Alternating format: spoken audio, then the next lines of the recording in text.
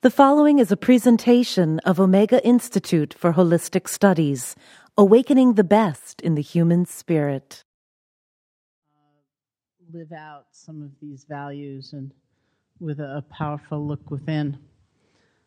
Something that really came to me in listening, and especially on this day being September 11th, was a reflection that a friend of mine, this woman Helen Twarkov, made when she was part of a documentary called Faith and Doubt at Ground Zero, which was about people grappling with their own spiritual and religious beliefs following the attacks in the World Trade Center, and people of various kinds with different relationships with what happened there. And I was just watching the documentary, and without my knowing it, my friend Helen popped up on the screen. She was part of it, and she said something that moved me tremendously. She said, as I knew, that she had volunteered down there virtually every day. She was down there working. And she said she did that not because of particular spiritual beliefs. She did that almost out of a kind of sense of civic duty, like what it means to be a good citizen. And then she went on to say that the reflection or the consideration that she was pondering constantly was, where did the goodness come from? She said the attacks took so much like deliberation and thinking and planning and money laundering and flight school, and it took so much to do the attacks. And she said it was like the goodness was just there in somebody reaching out to help somebody else, or risking their own lives for the sake of others, or so much that was a kind of goodness. And she said it seemed to just be there. And that was a very deep consideration for her, and became a very deep consideration for me. Like, where's the goodness come from? And from the point of view of many spiritual traditions, certainly the Buddhist tradition, goodness is inherent to our being. It's innate. And it's often way hidden. It's covered over, it's obscured, it's confusing, it's something we don't trust. But it's there. It's there not just for those special people who deserve it, but for everybody. It's part of being alive, part of being a human being. And so we do practices like meditation practice based on some of that understanding. It's not a feeling, so much of like, I am like this wretched person, and I need to either disguise that thoroughly or somehow through tremendous toil and strain and struggle make some slight improvement in myself. It's not like that at all. It's a very different perception of who we are and what we're capable of and how we can change and how we can grow and what we can grow into. I tell a story in the most recent book I wrote, which is called Faith, about this time that I and some friends were moving into a house on Cape Cod that another friend had rented for us to all do a retreat in. And when I went into the room that had been set aside as my bedroom, I saw that someone had left a cartoon on the desk. It was from the Peanuts comic strip. And in the first frame of the cartoon, Lucy is talking to Charlie Brown, and she says, Charlie Brown, what your problem is, the problem with you is that you're you. And then in the second frame of the cartoon, poor Charlie Brown looks at her and says, well, what in the world can I do about that? Then in the third frame, Lucy looks at him and says, I don't pretend to be able to give advice. I merely point out the problem. And thank you, Lucy. And somehow, whenever I was walking by that desk, thank you. That's my tea that I was waiting online for and couldn't wait for. Thank you, because the line was so long, so I ran here. Somehow, whenever I walked by that desk, my eye would fall on that very line. The problem with you is that you're you. Because that Lucy voice had dominated my early life so thoroughly, really defined my sense of who I was and who I could be, and it was almost as though that implication is that if we really knew who we were, it would be an awfully big problem. It was only when I first encountered the Buddhist teaching that something turned around for me, and I saw that Lucy was just a kind of manufactured or conditioned voice, that she wasn't the final word on the nature of things, that there are other ways to tell the story of a life and what a human being could look like and be.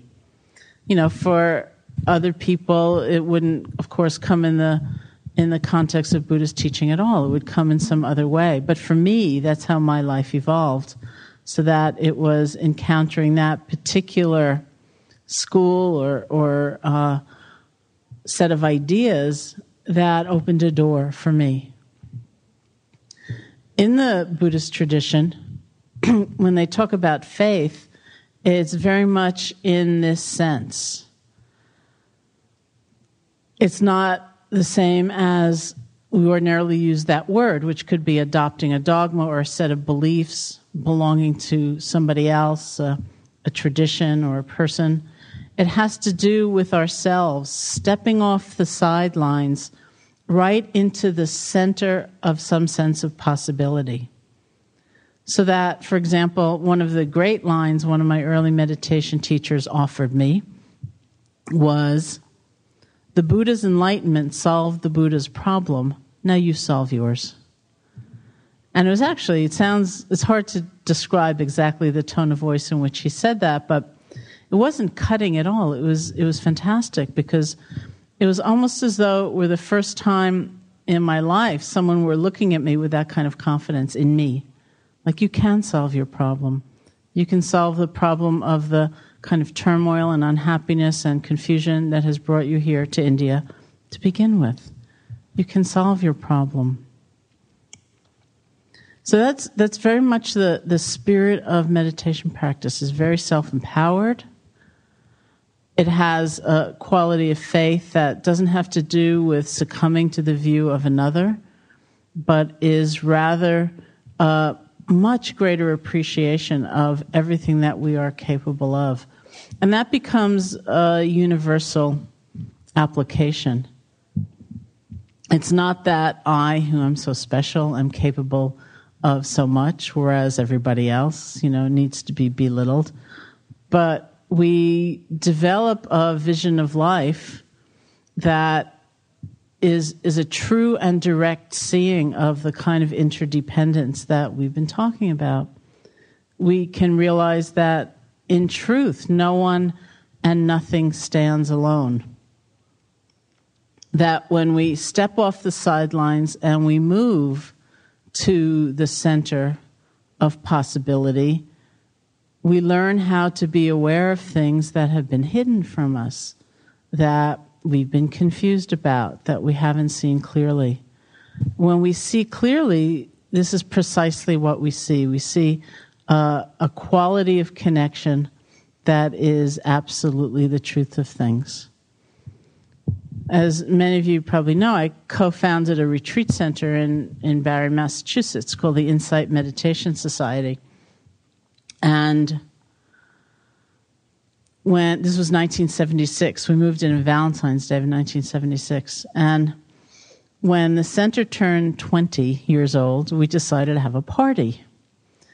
Now, you can't really have a great party in New England in February and invite people from all over the country, so we waited till the summer. And we did, in fact, have a great party. As part of this celebration, we planted a tree in the garden. We actually have one retreat every year for teenagers, which we call the Young Adults Course. And one of the teenagers planted the tree in the garden. So now you can go into the garden and look at the tree. There's one way of looking at the tree where you just see a tree. It's like a seemingly separate entity just there. It's just a tree. But there's another way of going into the garden and looking at the tree and sensing everything that is going into making up its existence. The soil which is nurturing it, and the actually centuries of people who have stewarded that piece of earth, and the sunlight and the moonlight and the quality of the air and the quality of the rainfall, which is affecting that tree, and everything that's affecting the quality of all of those elements, the rain, the air. You can look at the tree and sense the organization that, since 1976 anyway, has been holding that piece of land and everything that goes into the maintenance of an organization. You can go into the garden and look at the tree and even get a sense of that teenager who planted the tree and everything that must have happened in her life for her to be interested in meditation at such an early age. There's a way of looking at the tree and glimpsing this very big network of connections and influences and relationships, and that's also the tree. The tree's not alone. The tree is a part of this much bigger set of conditions, and that's really true. I spent many years in my early meditation practice practicing with teachers who either were from Burma or who had trained in Burma. They'd studied in Burma. And then after many years, maybe 18 years, I began practicing much more with teachers who were Tibetan. And one day somebody asked me, well, how did that happen? That kind of switch. So I thought about it, and it was complex, of course, when we look back and try to trace all the conditions that bring us to a point in time. And I thought, well, in 1971, somebody showed me a picture of a Tibetan Lama, and I was really taken with his face. I thought, what a beautiful face. And I went off to visit him. So that was one part of it. And in 1989, I was at a conference in India with the Dalai Lama, and he asked me a question, which was a painful moment, and something happened in that interchange, and that was a part of it. But when I thought about it, one of the most important conditions for that to happen was that I had gone to Russia with a friend of mine to lead a course, a meditation course, and we'd arrived on the eve of the coup attempt against Gorbachev. So the course got canceled and we had to leave, and that brought me to Paris at a time I never thought I'd be in Paris. And that's where I met my teacher, my Tibetan teacher. So when I thought about it, I thought, well, could you say that Gorbachev was kind of part of the karmic web of conditions that influenced me to, be practicing with a Tibetan teacher? Well, maybe. Sometimes I think if we really could see, we would see such a big world, of so much connection, where it's so ironic how alone we feel, and cut off and separate. But that's like confusion or delusion. So the belief is, or the faith is, that what we need to do is not convince ourselves of anything or talk ourselves into anything or pretend anything. What we need to do is really see more clearly, because the truth will actually open us to how connected we all are, and things will be very different. I often teach a practice, as I did yesterday all day, of loving kindness meditation, where we are specifically cultivating a sense of friendship or care or connection to ourselves and to other beings. I think of it sometimes, I describe it sometimes as recognition. once I was teaching in Barre. I was teaching at the retreat center, and I was asleep at night and having a dream. In the course of the dream, what I was dreaming was that I was teaching a course in Barre, which wasn't the exciting part of the dream. But in the course of the dream, I was having a conversation with someone, and they said to me in the dream, "Why do we love people?" And I heard myself say in the dream, "Because they recognize us." And then I woke up, and I thought, that's pretty good. You know, we have such a craving for that, to be seen, to be recognized, and everybody does. You know, to be valued in that way. We all do. So I think of the practice of loving kindness very much in that sense. Learning how to harness our awareness to be able to recognize something about ourselves underneath our fears and anxieties and habits of mind, and something about our place with one another in this world, this true sense of interdependence or interconnection. And what strikes me always is how it is based on a kind of clear seeing. It's based on wisdom. It's not based on wishful thinking or any kind of self-righteous projection of ourselves as, you know, as like a spiritual person or a loving person. I think often of this story that a friend of mine, a colleague of mine named Sylvia Borstein told me, where she said she was teaching with us in Barre one year, and then she was flying home to San Francisco, and her plane stopped in Chicago and then took off again to go to San Francisco.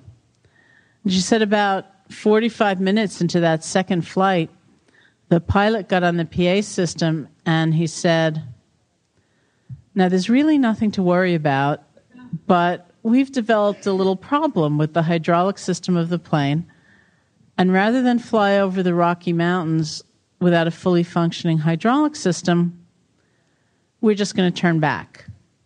And he said, "Now there's really nothing to worry about, and the flight attendants will now instruct you in the position to take in the event of an emergency landing, and they're going to go around collecting all of your shoes and all of your eyeglasses and all of the pens out of your pockets," which I never understood until a flight attendant told me that that's what you do in case someone has to go down an emergency chute so that nothing like breaks or, you know, tears the chute.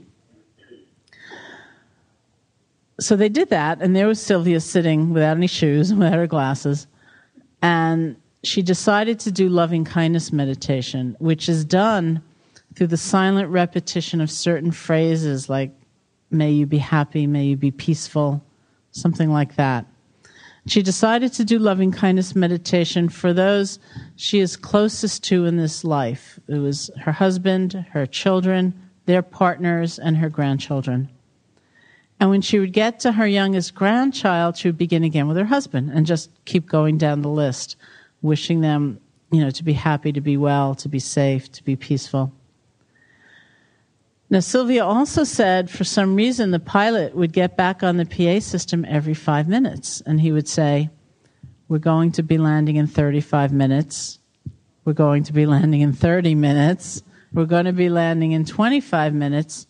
And every time he did that, she would just go back to doing the loving kindness meditation just the way she had been toward these people she was closest to in this life. And then the pilot got on and said, "We're going to be landing in 5 minutes." At which point Sylvia thought, well, in 5 minutes, I'll either be dead or I'll still be alive. And at that point, what she discovered was that she actually could not limit that kind of well-wishing, that beneficence just to those people she'd been closest to. The only way she could do the loving kindness meditation was toward all beings everywhere, without limit, without distinction, without exclusion, without exception. So she said she did that for 5 minutes. Then the plane landed. It was a landing just like any other landing. And they fixed whatever was wrong, and then they took off again. So I love that story because I love the sense of that moment when she just couldn't. Because there's nothing artificial there. There's nothing phony. There's nothing kind of presumptuous about it. You know, it's not like she was sitting there thinking, well, you know, I might die in 5 minutes, and I don't really feel like offering loving kindness to all beings everywhere, but, you know, it wouldn't be very seemly if anybody ever found out, you know, that I spent the last 5 minutes of my life just wishing well for my husband and my children and grandchildren. So I don't really want to, but I better force myself, you know, to somehow do this. She just couldn't. And so I think about that moment and what that moment is for us in our lives when we hear the Lucy voice and we just can't believe it anymore. We can't follow it anymore. Or we feel that kind of erection of a barrier, self and other, the great other out there, and we just can't buy into it. Or we realize we might die in 5 minutes, and we can't quite hold the grudge that we had been nursing very assiduously up until that moment. Because there's such purity in those times when we just can't anymore. Not because we are making ourselves or trying to pretend anything, but because we see so much more clearly. So even though the very same old habits arise, we can let them go. And that really is both the power and the essence of meditation practice. We can see things as they are. The very same things may arise. We can let them go. We have a kind of freedom and a quality of freedom to be a much better person and have a much truer relationship to the world around us, which affects everybody. So would you like to do some? Okay. We can actually do some of both a simple breath exercise of mindfulness and just kind of coming into our being, letting go of distractions. And then I'll close with a little bit of loving kindness practice as we do that.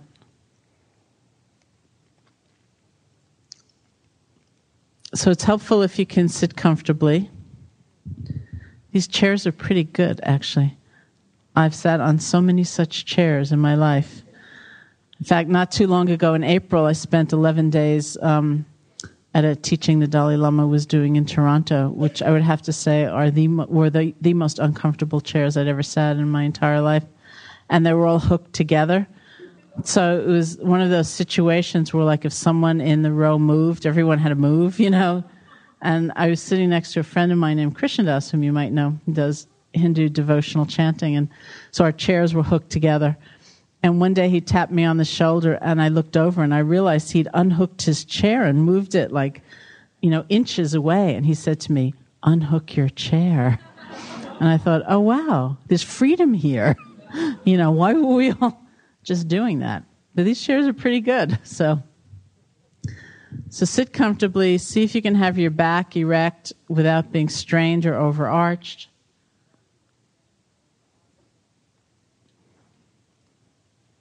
And close your eyes unless you're accustomed to meditating with your eyes open. If you start getting really sleepy, which has been quite known to happen, then it's fine to open your eyes and you can continue on. If your eyes are open, you don't really want to be gazing around, taking a tremendous interest in what everyone else is doing. But just find a spot ahead of you and rest your gaze there and then let it go.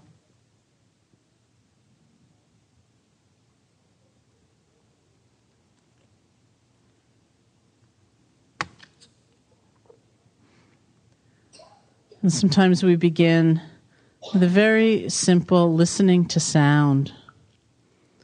Sound of my voice, the other sounds that are coming through the wall, any other external sounds or internal sounds. because it's a good way of moving into a felt sense of what it's like just to relax deep inside, let an experience come and go without trying to control it. Even if we like certain sounds and we don't like others, we don't have to chase after them, to hold on or push away. It's almost like you let them wash through you.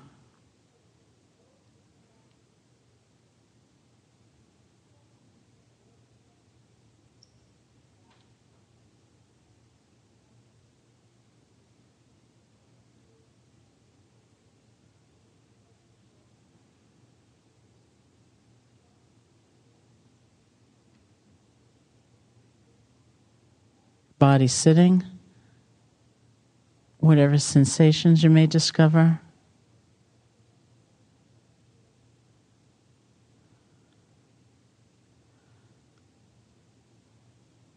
See if you can feel your back, even if you're not pressing back against the chair.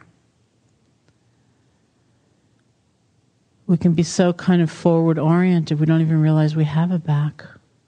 But if you bring your attention there, then awareness will fill your whole body.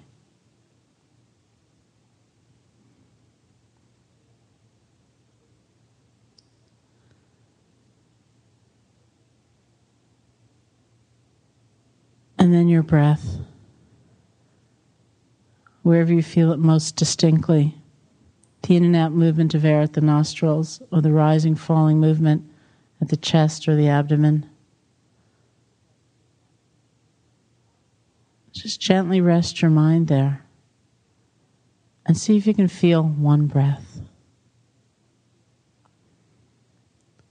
without concern for what's already gone by and without leaning forward for even the very next breath. Just the one.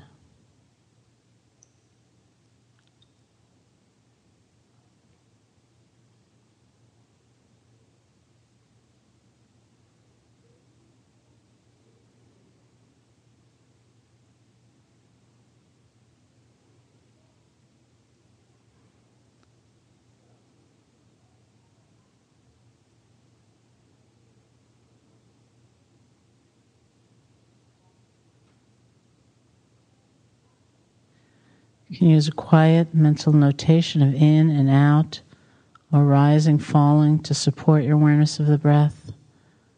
See if you can actually feel it.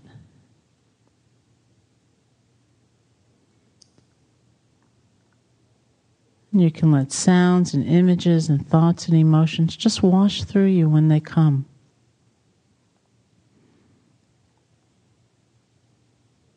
Without chasing after them, without pushing them away.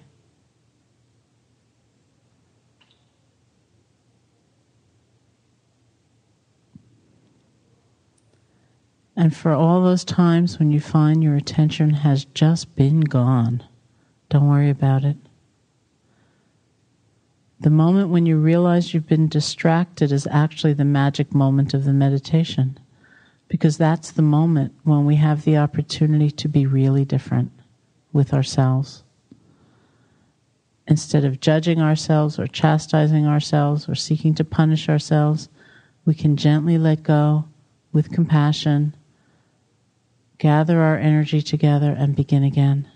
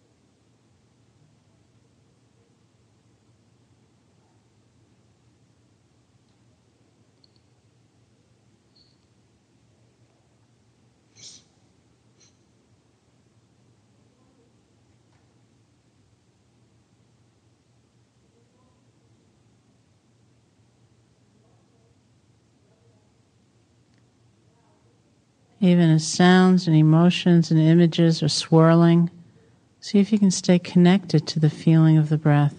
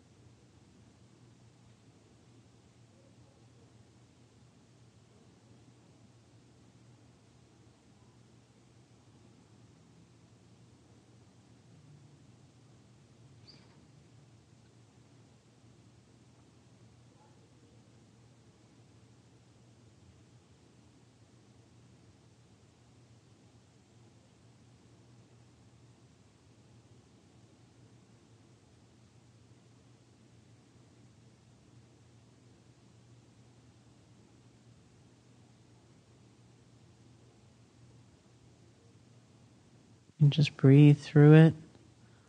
Let it go. If you find yourself leaning forward, trying to get ready for the next breath before this one is even here fully, you can settle back.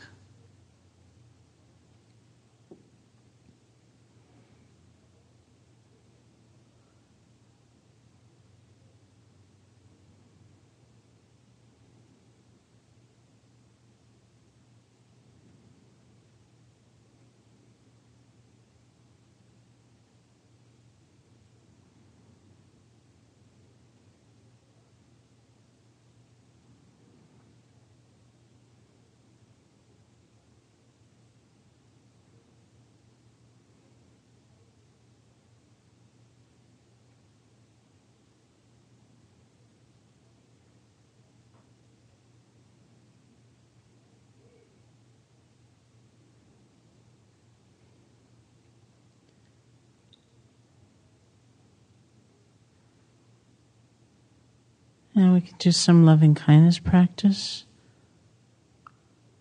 See if as you sit there in the space that you created, certain phrases arise in your heart that you would wish most deeply for yourself and ultimately could wish for others.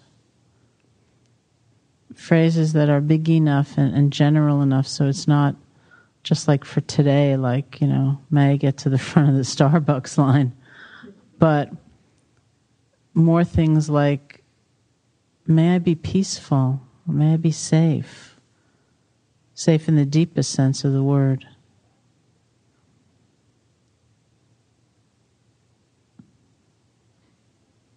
May I be happy.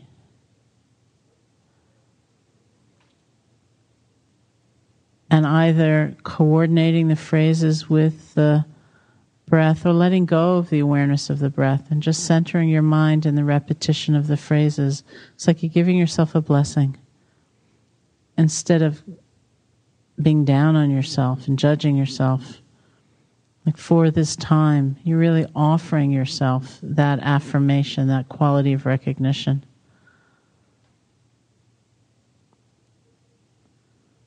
However you wish to phrase them in a way that works for you, let the words be your heartfelt expression of caring for yourself.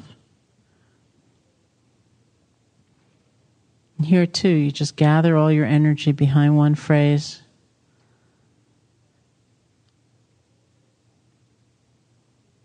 And if your attention wanders, don't worry about it at all. That's the moment when you practice letting go and beginning again. Just bring your attention back.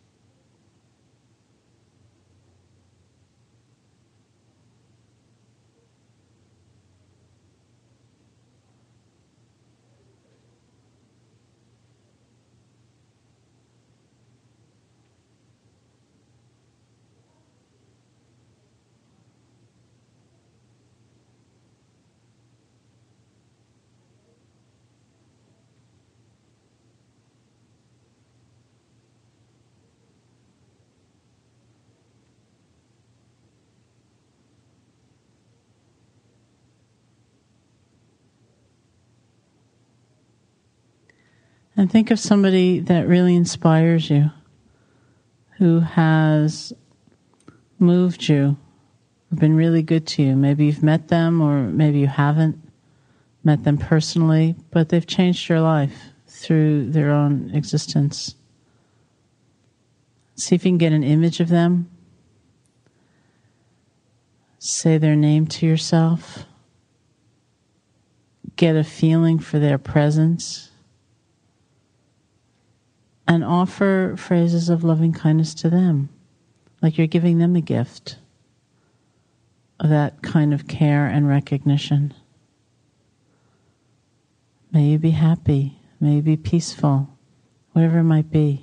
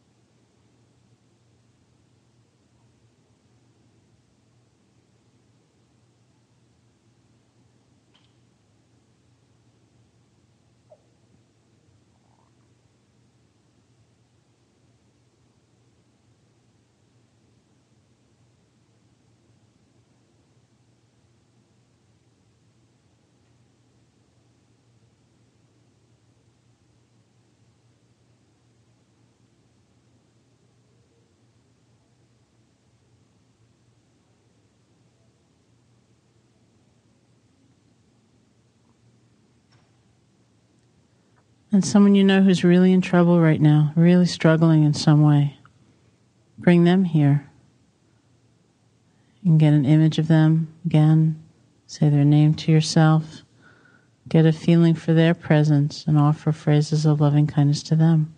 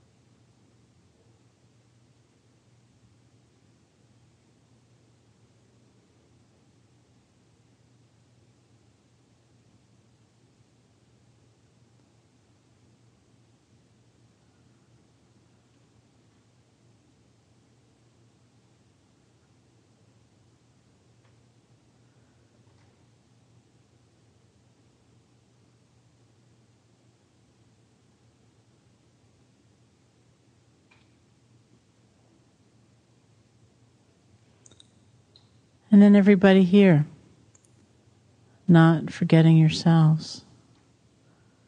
May we be safe, be happy, be peaceful.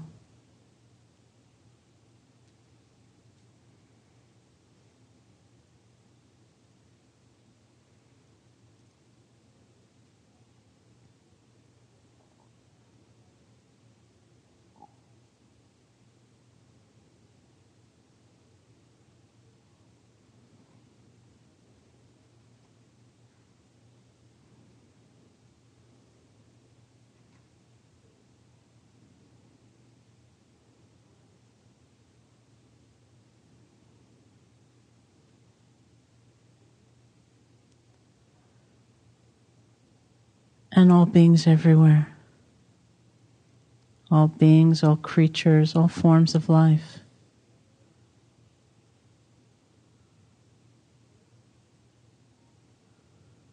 This completely open expanse of connection, of recognition, that none of us is actually alone and apart.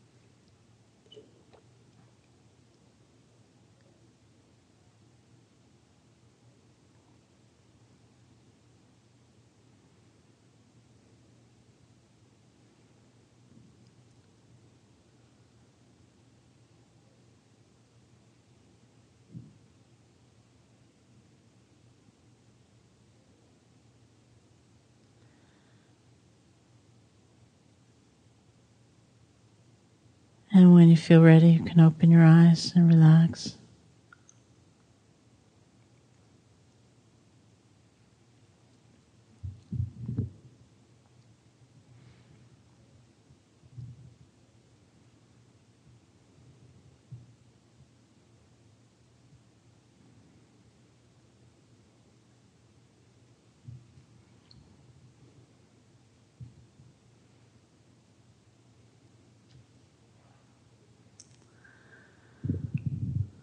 So do you have any questions or comments or anything you'd like to share about that experience or any experience? I think someone will bring a mic to you.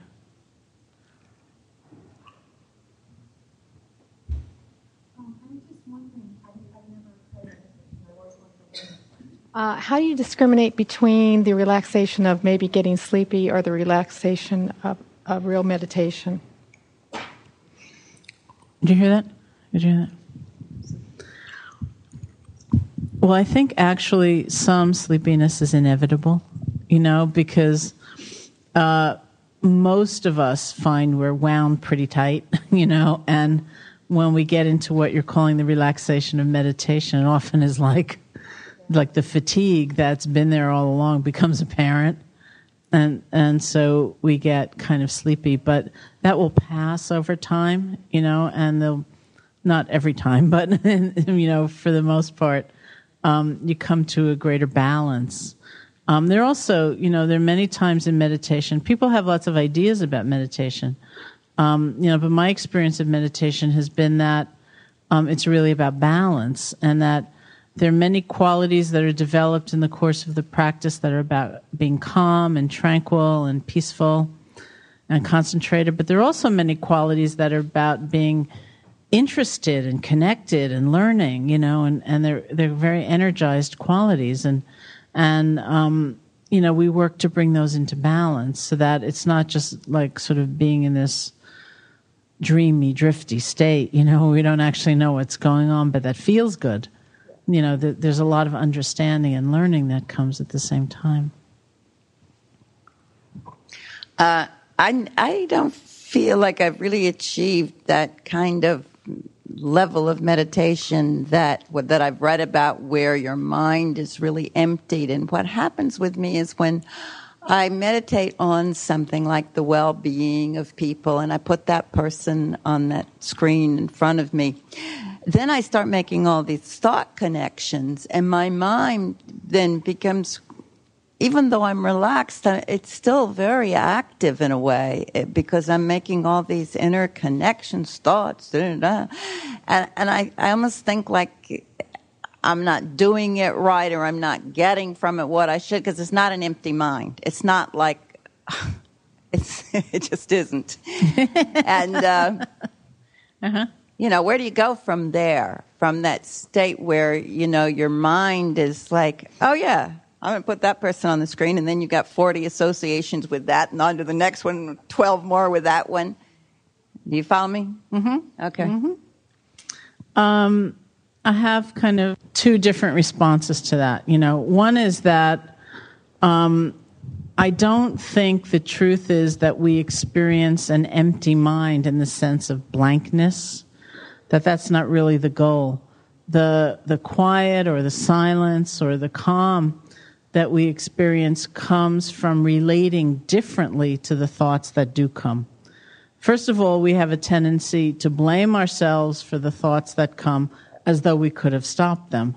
But when we really look, what's the truth of things? It's like saying, well, I thought about it really carefully, and I've decided never to fall asleep while meditating again, but if the room is really, really hot, or you didn't sleep the night before, you're going to fall asleep. And so one of the things we come to understand is that we're not in control of what will arise in our minds, but we have, if we can be present instead of, kind of half asleep, or in a fog, if we can be present, we have every opportunity of relating to the thoughts in such a way that they don't carry us away. So, for example, to continue my Lucy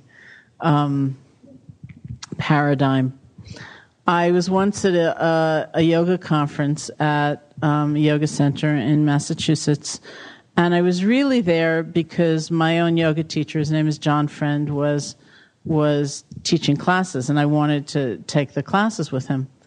And I had been invited to give a talk, which was going to be right after lunch. So I spent the morning doing Hatha Yoga with my teacher, John.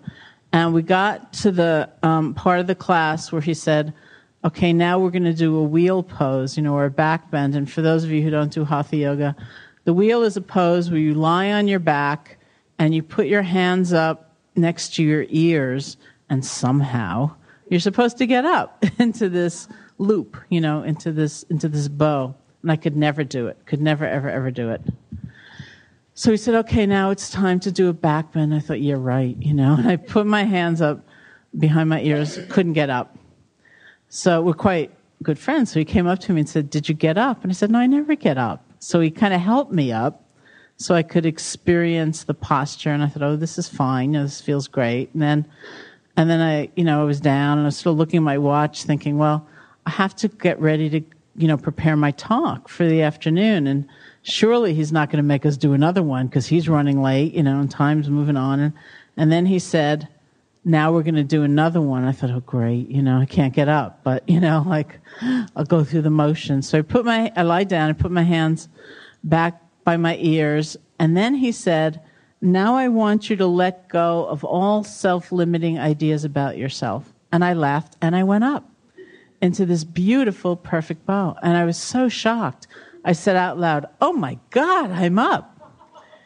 And then the very next thought I had was, you'll never be able to do this again. Now, I had thought kind of casually that when I gave the talk in the afternoon, I would use that story about Lucy and Charlie Brown.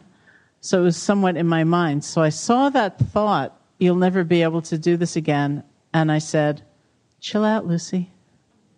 And that was it. Then I could enjoy the pose. So there's a lot in that moment of chill out, Lucy. It's like seeing what the thought is, not trying to pretend it's something else, not freaking out about it, not hating myself for it, and also not believing it.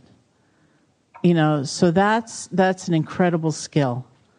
That's what we call mindfulness, is to have that clear recognition of what is, and to have that kind of space. So you can have that, really what it becomes choice. Do you follow that or do you not? You don't have to. And that is really a much, in a way, it's like a much deeper accomplishment than that kind of blank state of no thought, because that's not going to last anyway. It's a very profound realization. We're not in control of what will arise in our minds, and yet we have so much power to craft our lives, because we can have a very different relationship to those thoughts. And so that's what we really emphasize in the practice. Now, you might, like when you described your experience of doing loving kindness practice in effect, putting someone on the screen and wishing them well, you might have to focus somewhat more on letting go of the thoughts and coming back to the practice, so that it's not just telling stories. That's how our minds are trained in a way, is just to digress and to be distracted and to be scattered and, for ourselves to be fragmented. That's how we're trained. And so that's what's going to come up. But if you can see it, pretty quickly as it's happening, then you can let go and you can bring your attention back, to the phrases or whatever it is, that your practice actually is. And then 10 seconds later, you'll find your mind gone again. That's okay. You bring it back again. And that actually becomes the discipline, and then you'll see real changes. And especially in a practice like this, it's very tempting just to tell lots of stories. Like when I was teaching yesterday, I mentioned that. I said I was practicing this in 1985 intensively in Rangoon, in Burma. And my teacher said, okay, now think of a good friend and offer her loving kindness. So I did. And right away I started thinking, okay, what's the time difference between Rangoon and Northampton? I wonder where she is. She must be out to dinner. I bet she's gone out to dinner. I wonder where she went. Did she go to the Greek restaurant? Did she go to the Italian restaurant? Or maybe she went to the Japanese restaurant. No, she couldn't have gone to the Japanese restaurant because I think that closed. Isn't it odd? Every restaurant that opens on that corner closes. It's so strange. It's like, I can't figure out why. It's really close to Smith College and there's really good parking, so there's no reason for it to close, but every single one of them closes. Must be bad feng shui or something in that spot. I was just gone, And that's really different than like holding an image of somebody and saying, may you be happy, in a focused way, So I really had to like rein myself in a little bit, and just kind of actually come back to the practice. So, yeah. Yeah. One of the things with me for that is, there are times in my life when I'm really okay with my focus being an empty mind, but there are times when that somewhat scares me. And so the way that I do it for myself is to consider the mindfulness. What do I want my mind to be full of?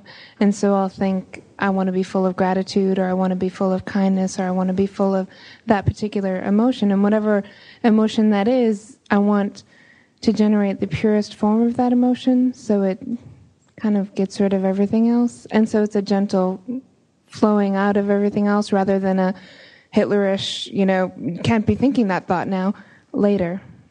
So that's, for me, that's what works, is thinking of the fullness aspect, because that's what I want to do. So anyway. Yeah, that's beautiful.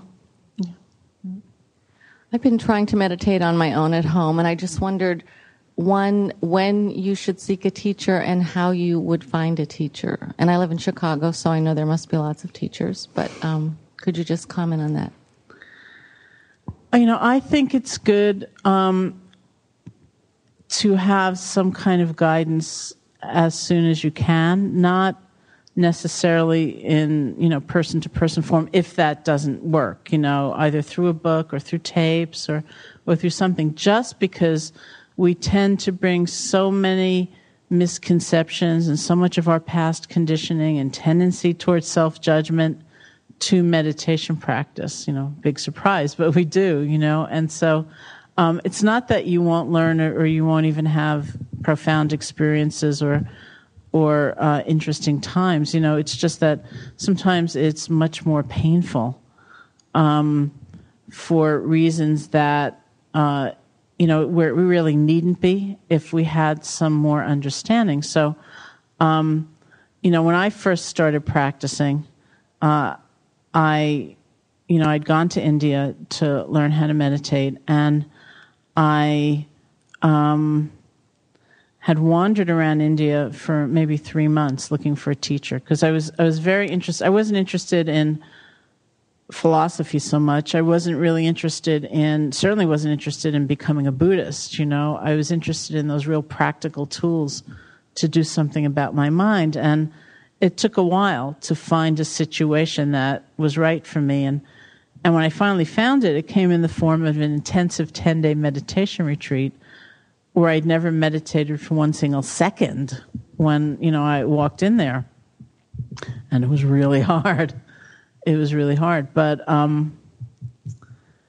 had so many ideas about what practice should look like, and it was a level of difficulty that in a large part was self-generated. So for example, I thought my mind shouldn't wander. I thought, okay, I'm going to be able to put my mind on the breath and keep it there for 550 breaths. And I was like so many people, we tend to walk around in our lives with the feeling that we do not have enough and we are not enough and we're deficient and we're defective, and we need to acquire. We need to acquire people and objects and experiences to hold on to feel better about ourselves. So I brought that right into the meditation practice. I have to acquire some kind of triumph, and then I know I'm good. I'm doing it right. And it sort of reminds me of this story I tell sometimes about. There's this fabulous store here in Manhattan. I don't know if it's in Chicago, called Kate's Puppery, where everything in the store is made of paper, and it's all absolutely beautiful. It's like lampshades and notebooks and wrapping paper and all this stuff. And the first time I ever went there, a friend brought me there.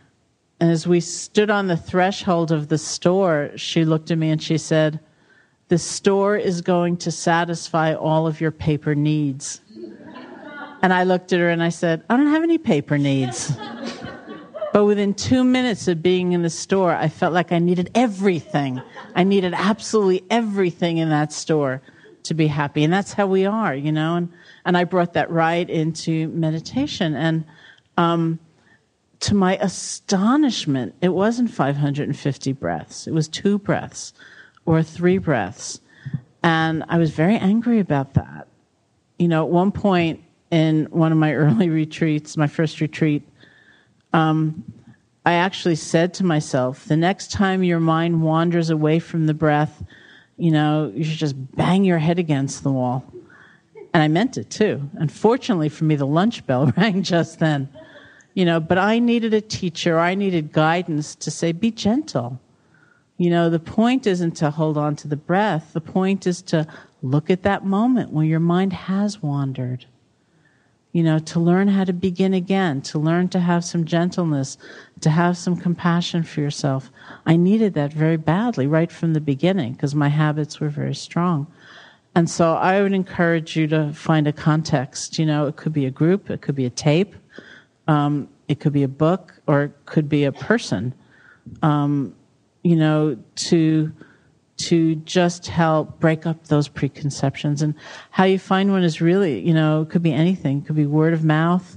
I also really urge everybody to have a strong feeling of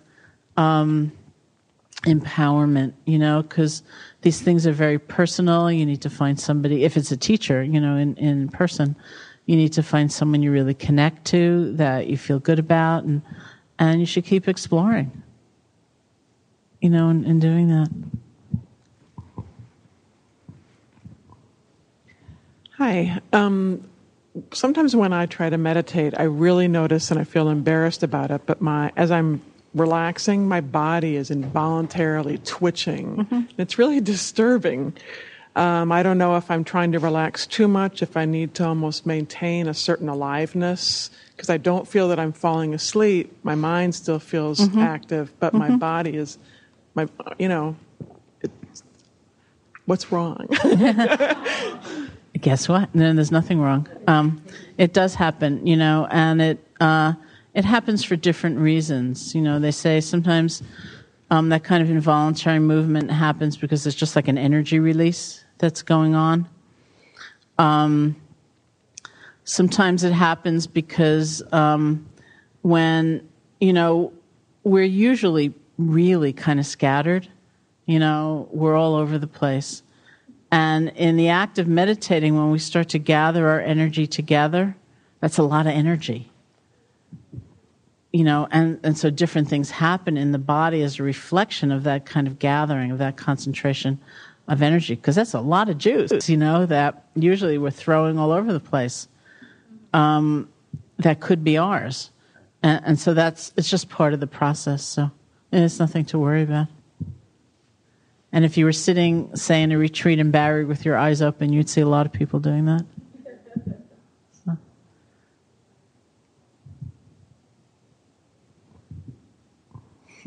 Just start there, and then we'll come here.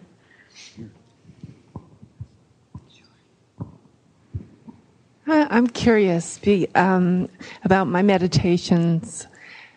I go to a place which is, I wouldn't call it an altered state. I'd call it another reality mm-hmm. with many, many images. Mm-hmm. And I'm the observer. Mm-hmm. And it's technicolor and hallucinogenic sometimes. Mm-hmm. And I just feel like I go on a wild ride. But when I come out of it, I feel very calm, and I know that I've had a good session. Mm-hmm.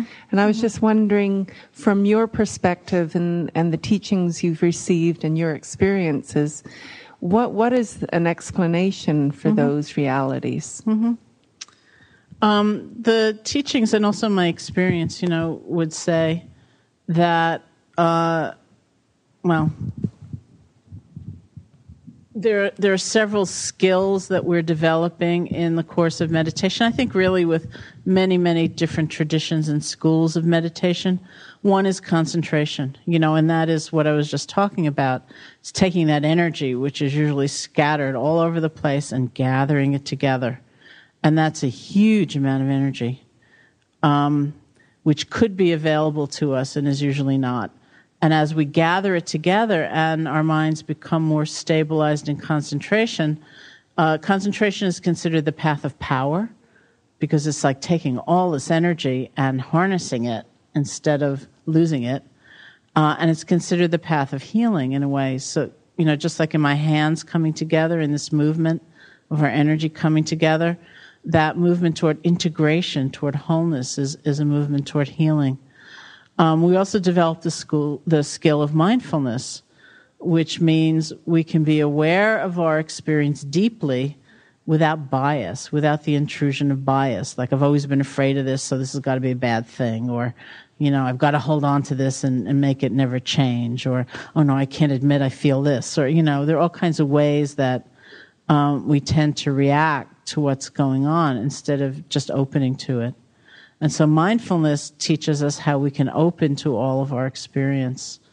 And that's really important and powerful because, here too, think about how much energy we expend trying to avoid certain things or pretend they're not there or, cover them over. And we don't even get to know what they are. I often think, I was thinking this during some of the presentations today, that in our country, at this time, like when my book Faith came out and I was traveling around all over the place, I was thinking after a while, maybe one of our biggest problems is that we don't know how to just be afraid. Like to sit there and accommodate a feeling of fear with mindfulness and love. And instead, we will do anything to avoid it. And some of the things we do to avoid the feeling are so destructive, they're so self-destructive or other-destructive, because we don't know how to just be with what's going on. And so mindfulness teaches us how to be with. And then, of course, we develop skills like loving kindness and compassion and so on, relating to ourselves and to others in a very different way. So all of that's happening in the practice. And what you describe is traditionally considered to come from a great depth of concentration. You know, that when that energy comes together in that way, we have other levels of experience available to us that are just not available to us when we're more on the surface and our energy is more scattered. And so that's, you know, the tradition would say, the Buddhist tradition would say, that's primarily what that is. That's all the images and the visions and the technicolor and the, you know, all of that is coming from the power of concentration. So it's great. But of all those different skills, concentration and mindfulness and loving kindness and compassion, concentration is considered to be the most fragile because it's the most externally dependent. You know, like we all know it's easier to concentrate in a quiet place than in a noisy place. But mindfulness can go anywhere. That is to say, we can develop, and so can love. You know, we can develop an ability to be aware of our experience openly, with presence, with understanding, with compassion, no matter what that experience is. And then we're free. You know, it's wonderful. It's very powerful and wonderful to experience strong concentration.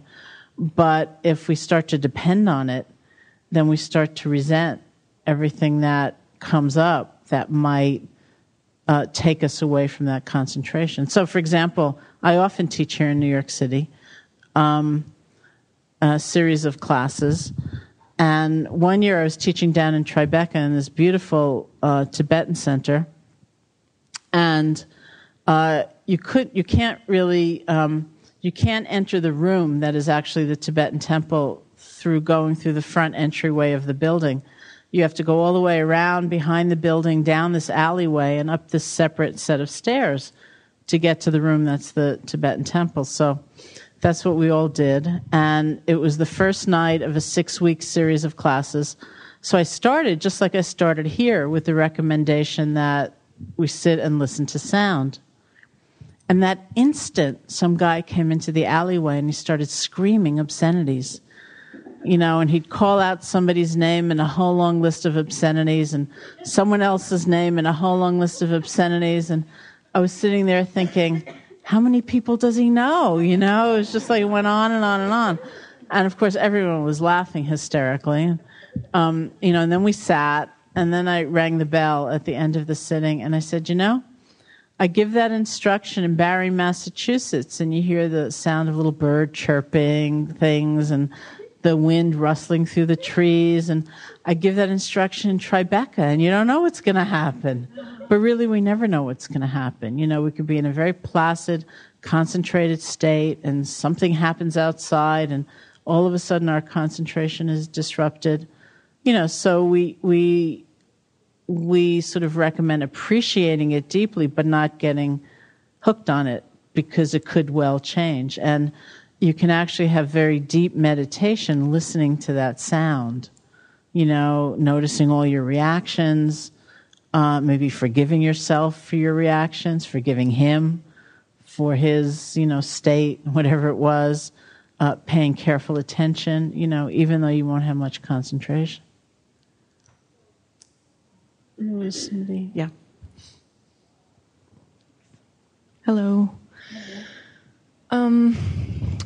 I have a couple questions. One is I had an experience while doing yoga recently that was interesting and just sort of relates to that woman's comment back there. And that is that at a certain point I had a lot of loosey voices happening and a lot of anxiety and anger and things coming up, and it was just sort of the first time that I really was not able to stop them, mm-hmm. and so I just said to myself, well, thank goodness this is coming out of me. And so since then, it's been a great kind of tool to recognize that voice or, those feelings. And so I'll just say, thank goodness this is coming out, keep coming out and go. And does it go? Yeah. But I also sort of feel like, I need to watch a balance, right? Because I don't want to perpetuate this sort of, focus on that. I want to keep returning to my center, my breath, and all of that. So I just, I don't know, I just thought I would share that and see what you had to say about that. And my second question is also about teacher. I just find that it is so different to meditate with a teacher or a leader, a facilitator, than it is to be by myself in my home. It's like they're not even the same thing. And so it's really challenging and frustrating sometimes to try to do that at home. And I wondered if you had any tips. Do you live in New York? Yes. I know New York better than Chicago. I mean, in terms of the first, I think you did beautifully, I also used to say to myself, this is something coming out of me. Because certainly my first meditation teacher is a man named Goenka, worked on what we call a purification model, where he believed very strongly and taught that as we go deeper, a lot of these things will arise, and present themselves. And it is almost like a purging process. That it might come out in your dreams, it might come out in your meditation session, it could come out in your yoga session, certainly, where your body's in movement, your energy is, releasing. It's good, that it comes to the surface. It's not bad. How you relate to it is everything, and so you can say go with a kind of gentleness. Like, I don't need to go down that road. Or you could say it with a kind of harshness. Like, that's more afraid, like, I've got to make this go away. And that's for you to feel, where you're coming from. I would suspect if it does go away, then you are saying it with some gentleness. Otherwise it wouldn't go away. It would kind of, hit you.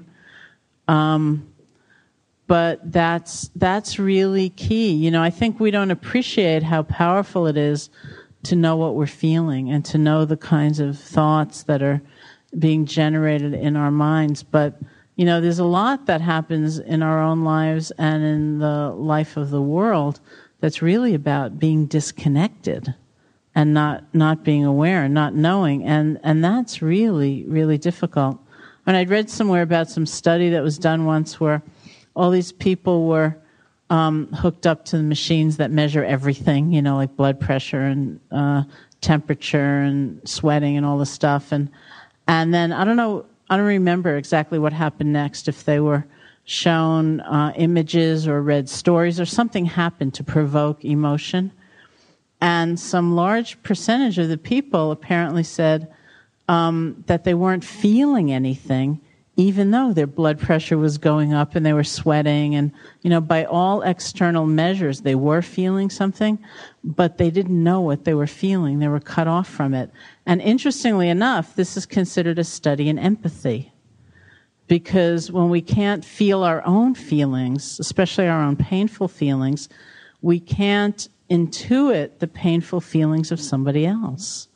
And this is also has very big implications for morality, and how we behave in this world, because from many points of view, the best kind of morality is not like a studied morality.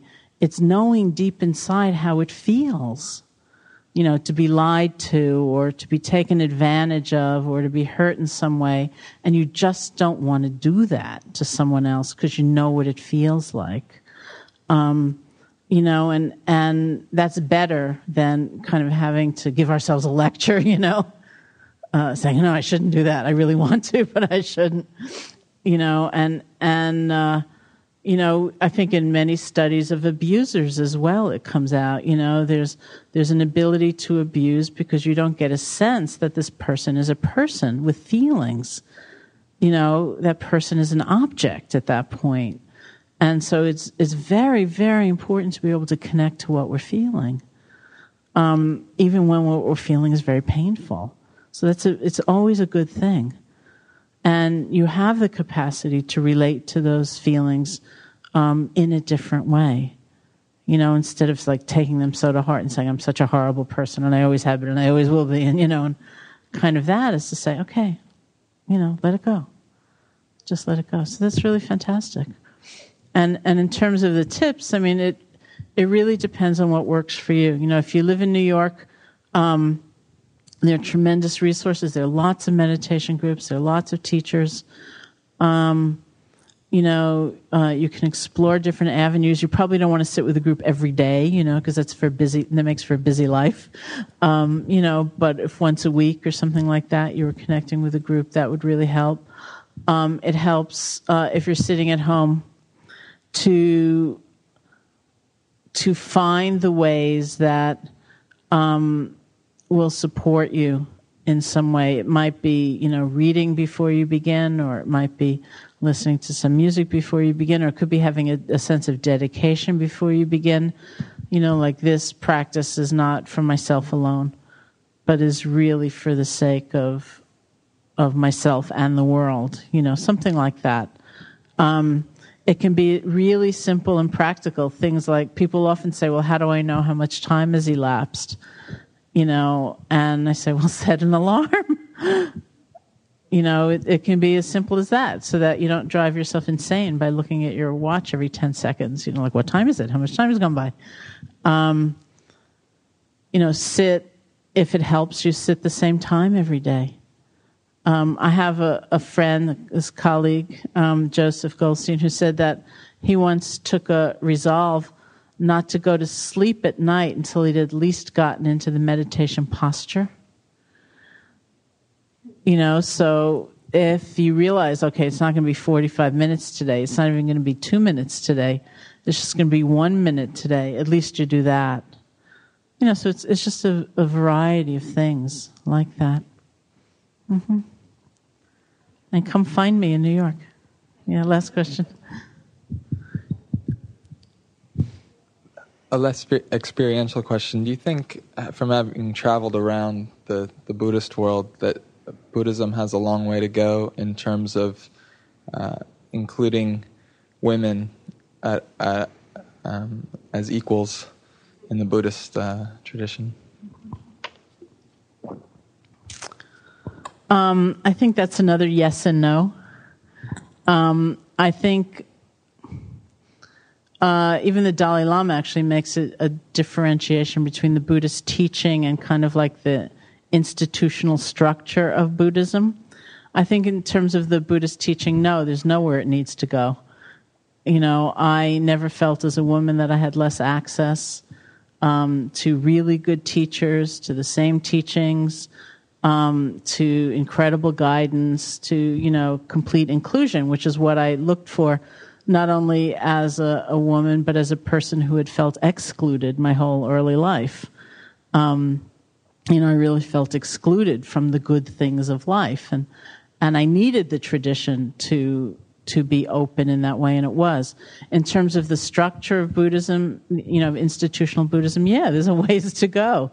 I never became a nun, and so I was kind of spared the, second or third class citizenship in the monastic society that nuns often endure, though not always. Depends on where you are. And I think it's an interesting moment in time historically for Buddhism, as a structure encountering Western women. So, okay, thank you. Our time is up.